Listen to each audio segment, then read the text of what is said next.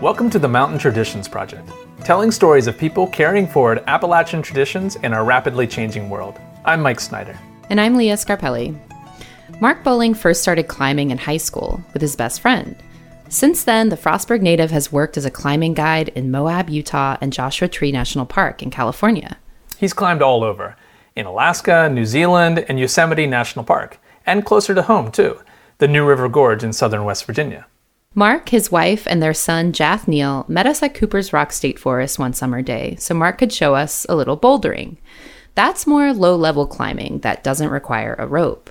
Just as he started out climbing with a friend, Mark really values the climbing community. Later that afternoon, we encountered two other climbers that were working on a large overhang, and they immediately started cheering each other on. You'll hear that in a minute, but first, here's Mark setting out to climb.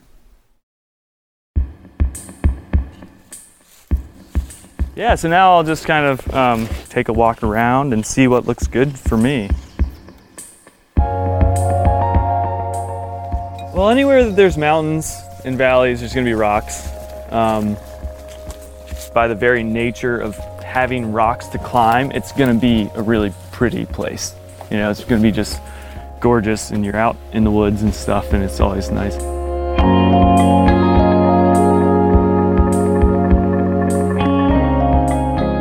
Jack, do you want to get on the rock a little bit? No. Okay.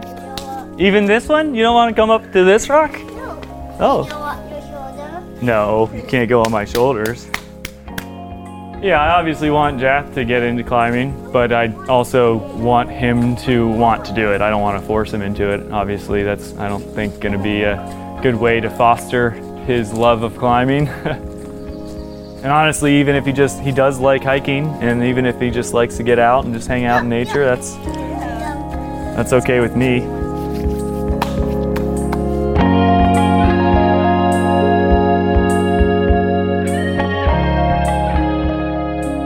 I was reading something, a climbing book recently, and it was talking about how humans are climbers before anything else, before they even walk or roll over or anything.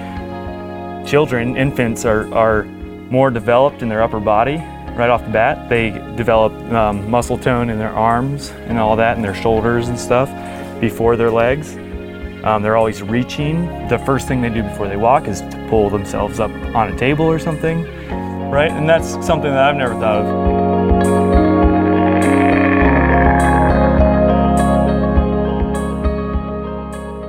Nice little daddy longlead here. A big spider. It's a big spider. And what do we do with the spiders? Don't touch them. That's right, we leave them alone. Yeah. And you're at them. Mm-hmm. Little water drippage. That's always fun.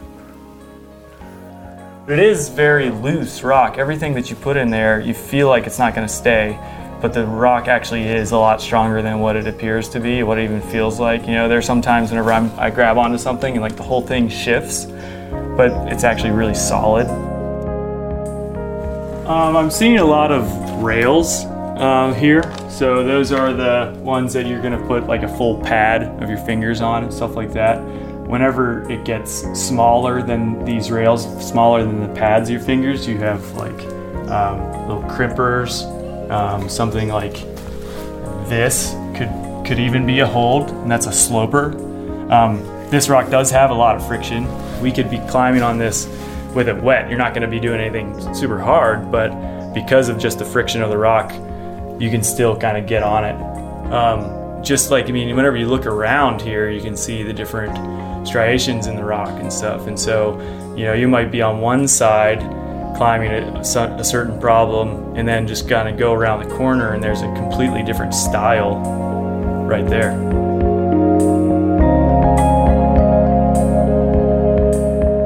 I joke sometimes that I don't call myself a rock climber, I'm a rock dancer. Because I actually do have some training in dance, and sometimes I feel like, oh yeah, I've just done this like, you know, weird, cool thing.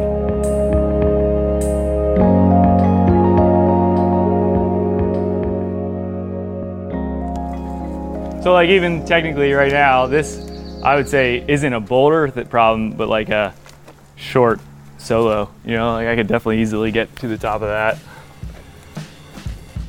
Sometimes this is what I do, and then I get myself in trouble because there's not an easy way down. That's one of the things with climbing that's really important, is that you need to be able to like focus on what's going on right then and there, instead of worrying about, oh, did that last piece of gear that I put in the wall, is that solid? You know, there's a number of things that could go wrong, but you really, you know, obviously can't really focus on those. Be aware of them, sure, but be able to move past the nervousness. Climbing is as much or more mental than it is physical.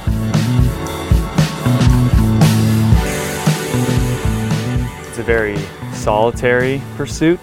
You know, even like a lot of times, you know, boulderers will be in a pack of boulderers, and they're all working the same problems and they're all cheering each other on and stuff, but ultimately it comes down to what you as an individual can do. And then the same thing goes for like longer climbs. Mostly you're with a climbing partner, if not more than one, but it's still you right there on the rock by yourself, dealing with whatever you have to deal with at the moment.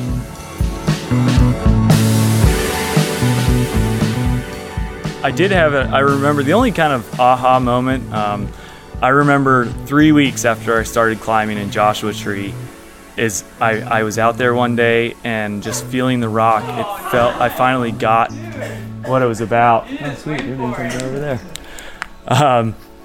And I just kind of had this aha moment climbing out there where I finally felt like I was in tune to the rock and how I should be climbing that specific rock. Could you guys use another pad? If you think we can always use more pads, I've never heard it. Yeah, right. Won't say no to that. How's it going? Hi, Jacob. Mark. Nice to meet you. Nice to meet you. Steven. Steven. Nice to meet you, Mark? Steven. Yeah, that's right. Yeah, you got it. Oh, I'll take that chalk, Natalie.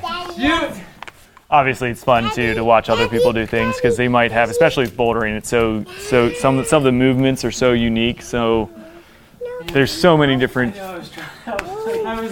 ways to create power with your body. And so it's cool to see how other people do things because they might try something some different way that you would never even imagine. And so then you can try that way. You look like you're also taller than I am. Me? You probably have the wingspan. I don't know. Well, yeah, maybe. I'm on the rock right now, so this is I have a how +2 wingspan I have too, like so or ape -1 index. or So. like Oh wow. so All right. like every time it's like, oh, if I only had those extra 2 inches. That's another thing I really like about climbing too, is that I wouldn't be surprised if I met these guys and they knew somebody that I know. I could be in, you know, I mean, I met climbers in New Zealand that have friends that are, you know, lived 100 miles away from friends of mine, you know, or whatever. Yeah, it's really cool. Again, just that community.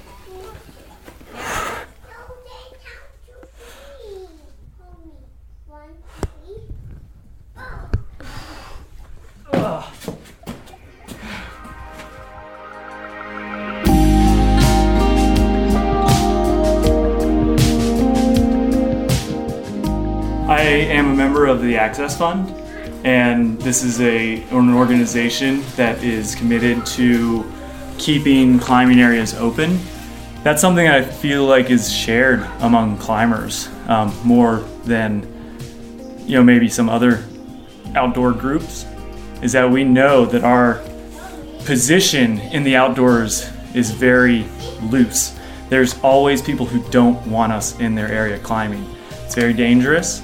And so it adds a lot of, you know, liability, a lot of problems for them. So I feel like the community of climbers really aims to keep these areas pristine, better than when we get there. You know, we take trash out. We, you know, make sure to have leave no trace principles intact.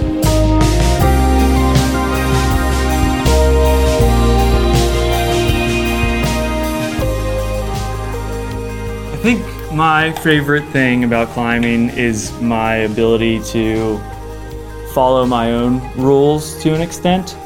I can be creative. There's not a single way to climb something. There's tons of different ways to get up a rock, and everybody has their own way. Climbing is so different for everybody. It's so individual, where somebody who's 5'1" might be super good at a climb where they might be kind of under a roof, or they might have to be really compressed, and so they can be longer in their own body as opposed to somebody who's 6'1", and it kind of feels scrunched. But then you could be on a climb where every hold is really far apart, when that taller person has to make those longer reaches and the shorter people can't. The taller people are always hauling up more weight.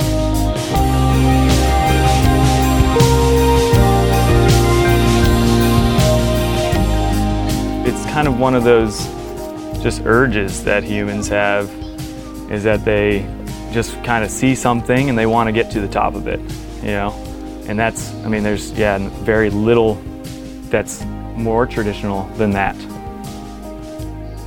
And these areas, just to be immersed in it is really cool.